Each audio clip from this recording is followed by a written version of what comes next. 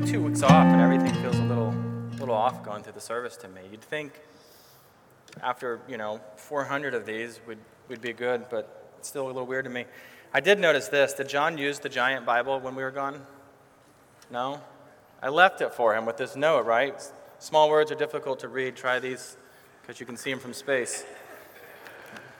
Anyway, notice it was still in there. For you, though, let's open up our Bibles to Psalm 67 this morning. We've been working through summer psalms, a psalm a week, all over. We're kind of making our way through it. We've been doing it for, I think this is our 8th or 9th summer. At one point, we were on pace to finish in 2028. I don't know if we're still on that pace, but this is our last one of the summer. I hope you've enjoyed it as much as I have, just taking a summer break and getting into the nourishment of the Psalms. And so Psalm 67 is called a missionary psalm. As Charles Spurgeon puts it, he says, the great theme of the psalm is the participation of the Gentiles in the worship of Jehovah. Now, before I do read this morning, or we read this together this morning, I want to remind you, in chapter 24 of Luke's Gospel, our Lord Jesus told his disciples, he said about these 3 events that needed to happen, that were going to happen to bring salvation to the earth. And here's what our Lord said. He said, thus it is written that the Christ should suffer, and on the 3rd day rise from the dead, and that repentance for the forgiveness of sins should be proclaimed in his name to all nations, beginning from Jerusalem.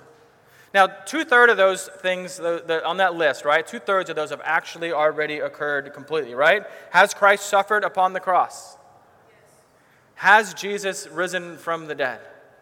Right? And has repentance for the forgiveness of sins been proclaimed in Jesus' name to all nations? Well, that one is still going on. It has happened, but it continues to go on, and it will continue until Christ returns. Now, and also, right, Jesus accomplished 100% of those first 2 things all by himself. It's all his doing. And yet our Lord has graciously called you and I, to participate in this 3rd one, in this proclamation, and spreading this glorious message of eternal hope to the ends of the earth. Everywhere. So let's look then at this short psalm. Follow along as I'll read it out loud. Psalm 67. May God be gracious to us and bless us, and make his face to shine upon us, that your way may be known on earth, your saving power among all nations. Let the peoples praise you, O God. Let all the peoples praise you. Let the nations be glad and sing for joy, for you judge the peoples with equity and guide the nations upon earth. Let the people praise you, O God. Let all the peoples praise you. The earth has yielded its increase, God. Our God shall bless us. God shall bless us. Let all the ends of the earth fear him. The grass withers, the flower fades. Let us pray. Abba, Father, as we finish out our time in the Psalms this summer, we ask you to illuminate our hearts, to understand your word. We ask you to stir our affections for you, for your glory, for evangelism, for worship. Please make my week of study into a feast in your word for your people today. Holy Spirit, move us to compassion and to proclamation. And this we pray in Jesus' holy name. Amen. And so our unnamed psalmist here, right? We don't know who he is, but he begins this corporate prayer by asking God to be gracious to them, to us, right? He's included in this. This is plural. And he's asking God to make his face to shine upon the whole covenant community. And so we're seeing that right off the bat. Now, does that phrase sound familiar to you when you hear that? Make his face to shine upon us. It's something we hear before. It's a common benediction, right? A word spoken over God's people that we do at the end of the service. And it comes originally from the book of Numbers 6. And this is occurring, right, in Numbers 6. This is after God has delivered his people from Egypt, from slavery. And here he is speaking to Moses, and he's instructing Moses' brother, Aaron, who's kind of the spokesman, right? The man who is the first high priest over Israel. And he's instructing him, and he says, go bless the people of Israel, Aaron. And you do that by speaking this over them. And I'm reading now from Psalm 6. It says, the Lord bless you and keep you. The Lord make his face to shine upon you and be gracious to you. The Lord lift up his countenance upon you and give you peace. This idea of a shining face, this is part of our current language. We hear it often, right, in various things. You might say, right, when she looks at him, her face just lights up, right? There's a joy there. There's an affection, a love. Now, when Scripture speaks about the face of God, it's a metaphor, right? God doesn't literally have a face in the way that you and I do, not God the Father, right? And so it's this metaphor that is referring to the presence of God and how he relates to his people. In the Scripture, when we see God hide his face, he is pulling back his presence, he is pulling back his favor. If God's face shines towards us, his presence is near, his favor is for his people. And so the psalmist is here asking for God's blessing. And what do we mean when we say that we want God's blessing?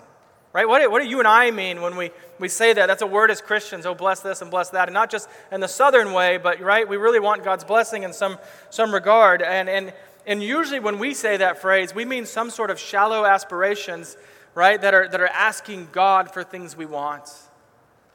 Prayers that sound like, oh, God bless me. Make me rich.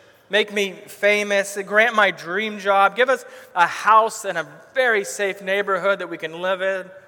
Can you make my life, God, about as close to paradise on earth as possible? That's all I ask is your blessing.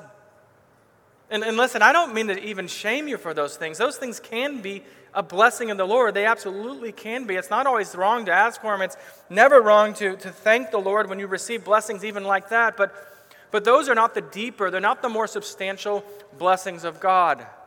The greater part of God's blessing is his favor, it's his presence, it's a personal relationship with him. It's the grace and the knowledge of who God is, it's peace with God, it's having a heart that can worship God. That's the greater blessing. It's to be intimately known and loved by God. Now listen, all too often, if we're honest, you and I tend to be a little bit like kids and cats when it comes to this. A great new toy arrives, it comes in the mail, and if you've ever noticed, kids and cats, you pull out the gift and you put it aside, and the kids are like, this box is amazing, let's get in there and look around, right? And kids and cats, they're kind of the same. And this actual gift is sitting there, and you just kind of want to be like, the box is fine, we'll play with that later, but look, this is the real gift, this is what came in the mail, this is the thing with value, this is the real thing. And earthly blessings pale in comparison to the true blessing of just God himself. James Montgomery Boyce wisely said, to know God and to be favored by God is the greatest blessing anyone can experience in this life or the life to come. There is no greater blessing. Now there's one significant difference between number 6 and what we see, right, Aaron's blessing in the book of Numbers and our prayer in the psalm today, and that's that there's this purpose clause attached here. You see it there in verse 2, right at the very beginning, right? In other words, it's this prayer that says, we want your blessing, Lord. We want the box and the gift that came in the box. We want them all, but not just for an easy, comfortable life. That's not the end here. And so what does he say here? What's the psalmist say? Right, here's the purpose, that your way may be known on earth, your saving power among the nations. Why bless your covenant people, God? Why do we desire that? So that other nations will know your ways, God. And then you see verses 3 and 5, same, right? They're same words. It's this call for the people of the earth to praise God. Let the peoples praise you, O God. Let all the peoples praise you. And in verse 4, there's a prayer for God to let the nations be glad and to sing for joy. Which, here's the thing. Sometimes we read through the Psalms and we're like, oh, that sounds good, and you just kind of move on. But think about that for a minute. Think about this in this context. How messed up is that prayer? If you just think about it for a minute, he's talking about enemy nations, right? Enemy nations. It's not like some benign Canada next door. These are, evil nations in a lot of ways. These are pagans. These are idol worshipers. These are people who sacrifice their own children to false gods. These are people who have sanctified sexual depravity in their worship of idols. And again, we're not talking Canada. We're thinking nations, right, that hate Israel, nations that want nothing but destruction for God's people. and you're praying for those nations, God, let those nations be glad, let them sing for joy? That's messed up. On some level. It's this prayer for the Gentiles to experience the same blessings of Israel, to know God. And I'll ask you, right, do you want the blessing of the Lord to be experienced by other nations of the world? Right, we're quick to sing, God bless America. And we should, and we mean that, and we want that. We really do desire that. But do you want God to bless Malaysia? Do you want God to bless Russia? China, Iran? You ever prayed, Lord, let North Korea be glad and sing for joy? This Kim Jong-un guy, wouldn't that be great? Right? Do you ever pray that? Or let's make it a little more local, a little more individual, right? Do you want God to bless those who you view as enemies in your life? God, make them to know the gladness and the joy of knowing you that I have. Listen, I don't know who your enemy list is. I can't open up your heart and look there, right? Is it Nancy Pelosi, Donald Trump, Putin, Zuckerberg, maybe Jake from State Farm? I don't know why he'd be it, but maybe Jake, who knows? Right? Who are these enemies? The person driving with the LGBTQ plus sticker on the back of their car, does that drive you nuts? That's your enemy? Maybe that neighbor who keeps letting their dog poop in your yard over and over again? Right? Who are these enemies? I don't know, but I get the sense that often we care more about others being forced to obey God than, or simply just squashed for their sin, than we care about God knowing them and them knowing God, being at peace with God, them coming in to worship the Lord, to gather with God's people as converted worshipers. Now listen, it has always been God's plan, always been his heart to bring the nations in. This is not like a late thing, like, you know what? I'm kind of sick of the Israelites. Let's bring the Gentiles in. That's not what's happening. It's always been his plan, right? To bless the nations through blessing his people. When God established his covenant with Abraham, right, in the opening verses of Genesis 12, you can turn over there if you've got it. It's the first book, makes it real easy to get there. Genesis 12, and there God tells Abraham, he says, go from your country and your kindred and your father's house to the land that I will show you, and I will make of you a great nation, and I will bless you, and I will make your name great, right? There's the blessing. He's going to bless him. He's going to make his name great. And again, we're going to see a purpose clause here, a purpose for why God is blessing Abram. And it says, so that you will be a blessing. It goes on, I will bless those who bless you, and him who dishonors you I will curse, and in you, listen to this, all the families of the earth shall be blessed. God's blessings have always been intended to make us people who have an outward-oriented, missional impulse in our lives. You think of the Great Commission the Lord gave in Matthew 28, right? Go therefore and make disciples, right, of people just like you. No, of all nations. All nations. I think about the Samaritan woman at the well. She comes to believe on Jesus.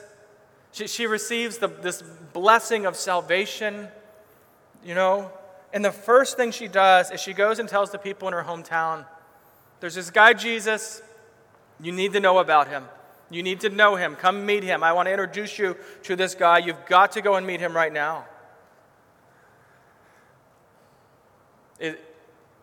Is that how you feel about Jesus?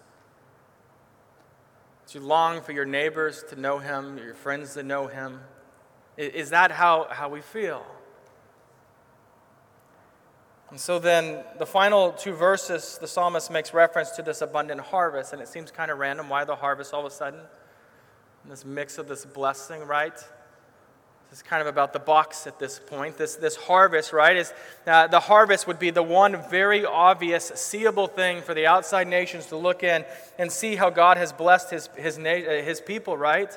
Is this abundant harvest. They could see that. And they're thankful for that. You see, God in his sovereign grace has provided rain and sunshine. He's kept the bugs at bay. He's made these crops plentiful so that these surrounding nations can see that. And then he speaks with confidence to the future, saying, God, our God, shall bless us. God shall bless us. He's expecting more of it. And then finally, that last line, let all the ends of the earth fear him. Fear him. I don't have time to go into great detail today. We have in the past. But understand that saying fear God is like saying worship God. That's the heart of what's going on. There is a reverence, there is an awe before the Lord that is understood as fear. And so it might help if you just read this even, right? Verse 7 is, "Let the ends of the earth reverently worship God." That's the desire. And so throughout the Old Testament, there are stories of God blessing the Gentiles through his people, bringing them into his covenant people. And by Gentiles, we mean anyone who wasn't a Jew, anyone who wasn't an Israelite. And he's blessing them through his people, like Rahab the prostitute, who ends up being in the lineage of our Lord, like Ruth, who's in the same lineage, like Naaman the leper, to just name a few of people that were brought into God's covenant people from outside nations. And yet the true answer, right, to the prayer of our psalmist today comes through the saving grace which Jesus accomplished on the cross for his people. That's the fulfillment, right, even of the blessing that he speaks of to Abraham back in Genesis 12, and which comes to us through simple faith in Jesus. We have received the ultimate blessing of the Lord, and by that I mean we have received, as Christians, right, faith and salvation. We are at peace with God. We are beloved by God. With that blessing, how will you and I bless the nations? And sometimes in the Christian church, we just start thinking outward, right? The other nations, and we forget, our own nation desperately needs the gospel as well. How will we bless this? We are a nation that is filled with people who have souls that need to know the Lord. And that's where I want to touch on a little bit of application here. Since the cross, the church is God's covenant people. In the most fullest sense. We want blessing. We want it spiritually. We want it material too, right? Sure, but why? Why do we want this blessing? Not just so that we can live this incredible life of leisure, right? But because, like we see in Psalm 67, we want God to be known to the nations, and including, again, our own nation that is desperate to know the gospel. And that means evangelism. And I know we don't always love that, right? Like, oh, this sounds like pressure. Maybe you already do, but if not, I do want you to consider something. What is it that actually keeps you from sharing about Jesus?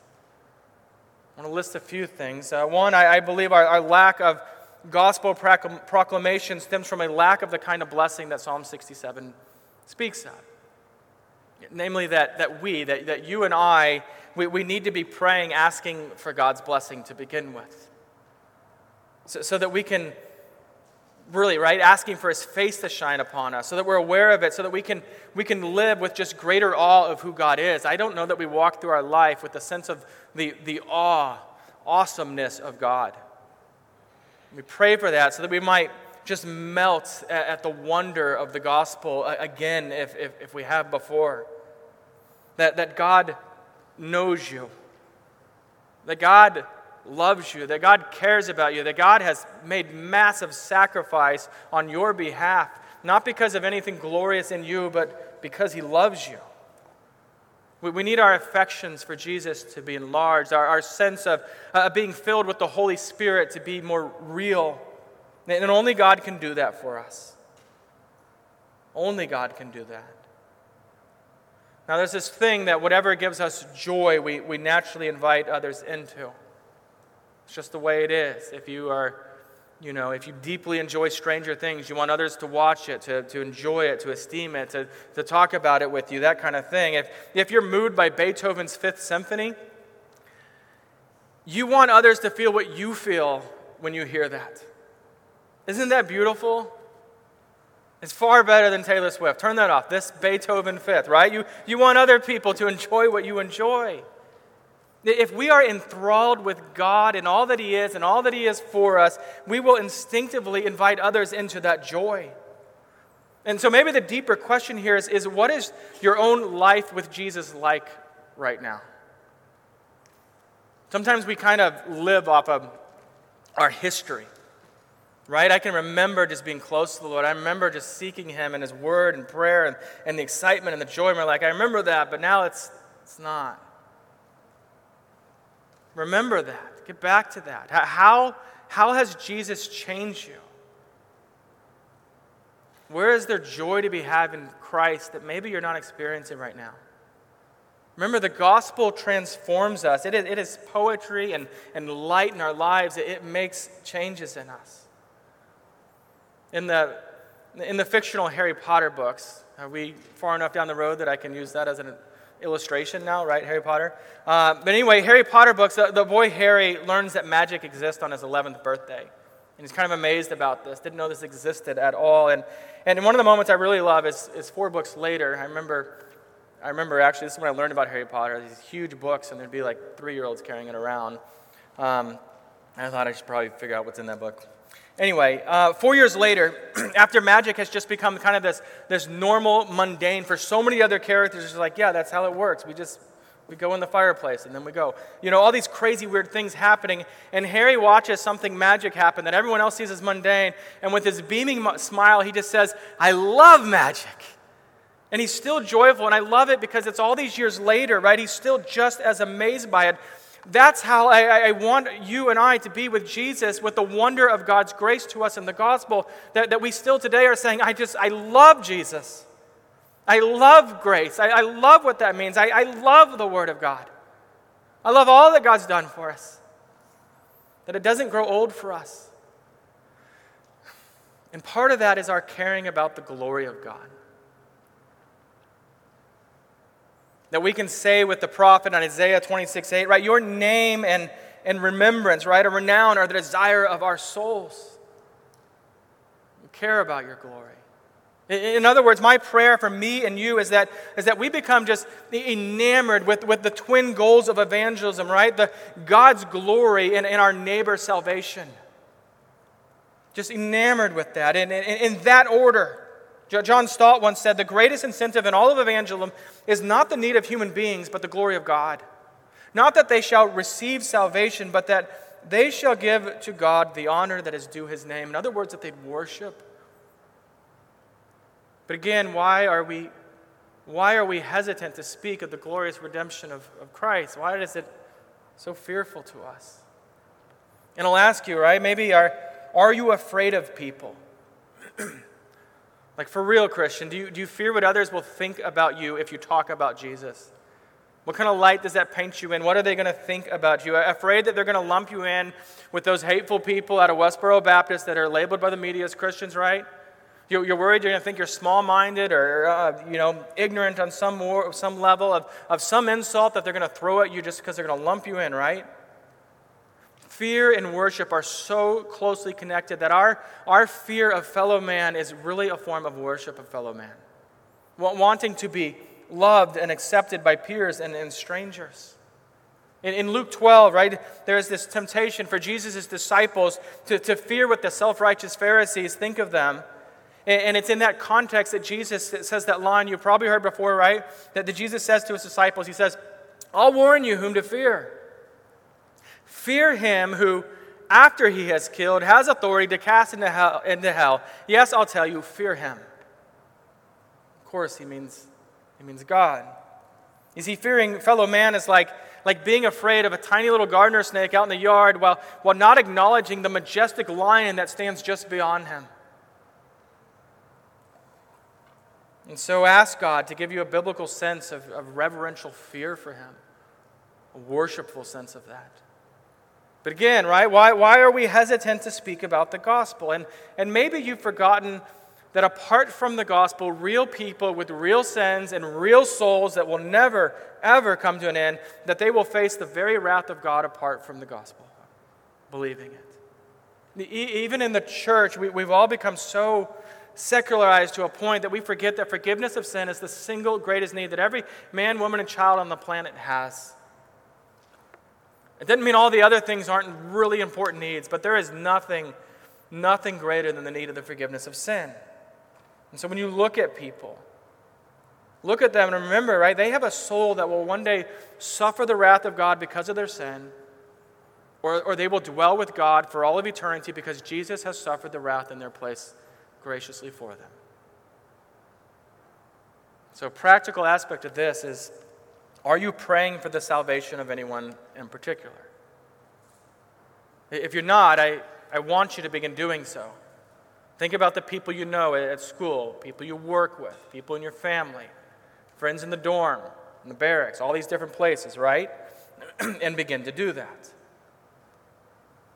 Let your mind be there. Start praying, how will the Lord use you in this? Back to that question again, why do we not share the gospel with others? I'll ask, have you started to think that evangelism is just a job of professional evangelists or pastors or chaplains or campus ministers, right? That's what those guys do. I give so that they will go and share the gospel. Do you think, to yourself, well, evangelism is not really my gift, so I'm not going to do that. It's not my thing. Just because you're not a professional chef doesn't mean that you never cook, right? You would probably starve to death if you did not do that. Or your out-to-eat bill would be insane. Gospel proclamation is every Christian's calling, including yours. There's not an exception to that. And more to the point, you have relationships with people that I'm never going to know, that I'm never going to be able to develop a relationship. You're in the position to do that. You have access to places at work, at school, that vocational ministers never will have access to. In 1 Peter 2:9, the Christians are told, you are a chosen race, a royal priesthood, a holy nation, a people for his own possession. Talking about God, right? And listen to why God has made us a people for his own possession. He says this, he says, that you may proclaim the excellencies of him who called you out of darkness into his marvelous light. That you and I would proclaim the excellencies of God. That's part of what God has done that, right? That we proclaim God's excellencies. Can you proclaim the excellencies of the Father and the Son and the Holy Spirit? And again, you don't need to have all the answers. I know that's one of the fears we have. You don't have to have all the answers. You can tell someone, I don't know what the answer is to that. Let's try to figure it out. Right? I think sometimes we're afraid of that, but you do need to be prepared for this, to be able to tell someone what it is that you have believed. What is the gospel you have trusted in? Tell them what you know about Jesus, the basics of the gospel. And that being said, I don't ever want you to be afraid of that. If you ever find yourself, you think, I would be willing to talk to this person, or they're asking some questions, and you want someone to come alongside, ask me. I will make time for that. There are a lot of things in life that are draining, but sitting around and talking to someone about Jesus, that is not one of them. I will make time for that. And so if you ever have that, let me know, and we can go and do that together. And so here's the other thing. Sometimes we act like Jesus is this big secret we're keeping. I've been there, right? I remember working in an office in seminary and thinking, there's these people on the other side of the wall that keep asking me questions, and I didn't want them to know I was a Christian for a lot of reasons. But I can remember keeping that secret and thinking, that is so dumb later on. Why is this a secret? Why aren't I leading with this in some regard? Now, at our presbytery camp this summer, our youth presbytery camp, we all get together. One of our college leaders, Jenna Fiskus, who I think's down in the nursery right now, she's supposed to be, or she's slacking today if she's not. Now, I'm just going to throw her under the bus here, and you can tell her about this later, right? She had this crush on this boy, and she was keeping it a secret. She didn't want anybody to know about this. And then one evening, she comes to Laura outside, and she says, Laura, all the girls in my cabin found out who I have a crush on. And Laura thought, oh no, how did that happen? Or how'd they find out? And she goes, I told them. Right? Surely you've solved the mystery. We think we figured out where the weak link here is. Church, I want you to keep secrets like Jenna Fiskus keeps that. That's the way you need to hold on to these, right? I would love for you to come and say, you know what? My coworker found out about Jesus. And when they go, oh, how'd that happen? I told them, right? For Romans 10:14, right, says this, how then will they call on him in whom they have not believed? And how are they to believe in him in whom they have never heard? And how are they to hear without someone preaching? And think about preaching here, not in the formal sense as right now, right? But in the sense of sharing the gospel, proclaiming the gospel with somebody.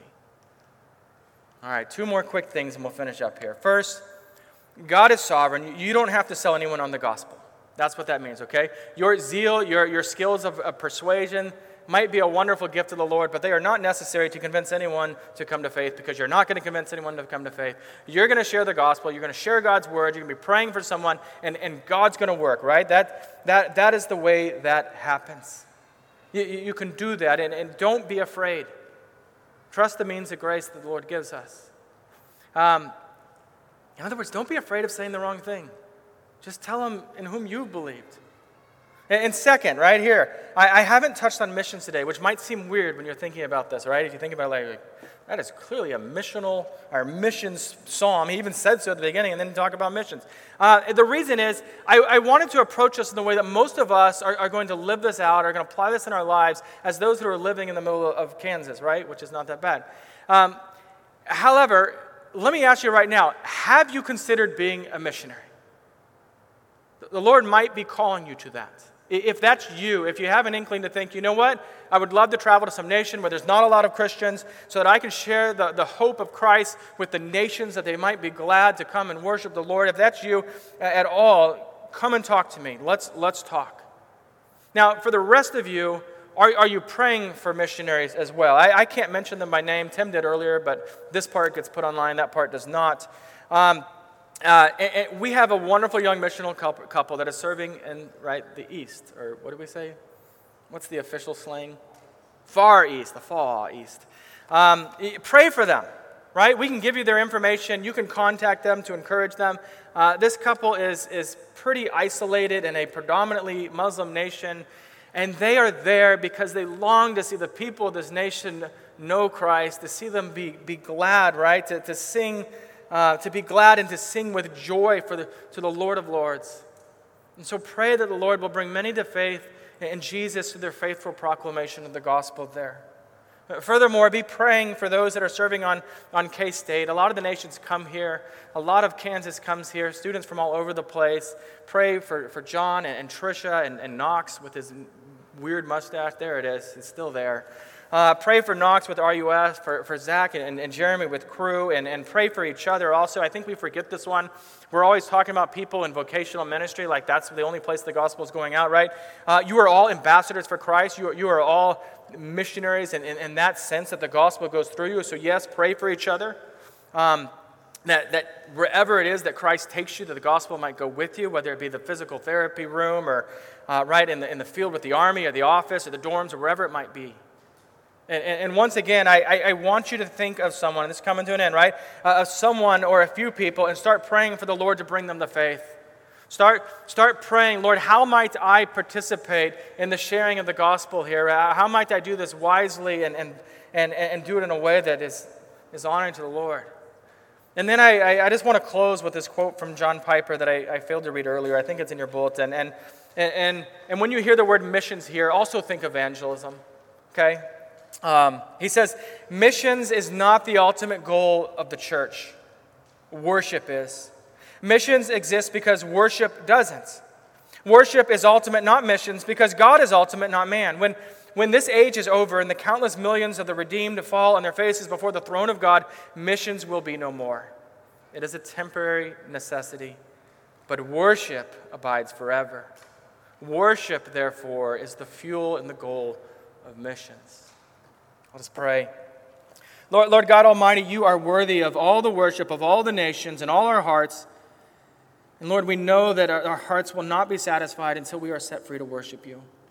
And so we ask, Lord, please stir our affections, renew our sense of wonder at your grace, at redemption, at knowing you and the joy of worshiping you. Please give us hearts that see the gospel need of those in our houses and our places of works and our dorms and our barracks and everywhere else that you take us, and move us to care about the eternal condition of our neighbors and to care about the worship of the nations. Father, and may we not do this out of some guilt or shame, but make us so satisfied that we desire to do it. Yeah, Lord, just make us satisfied gospel proclaimers. Make us welcoming beacons of hope. Make us joyful messengers of the good news of Christ. Lord, let the nations be glad and sing for joy. And this we pray in the name of Jesus our Lord. Amen.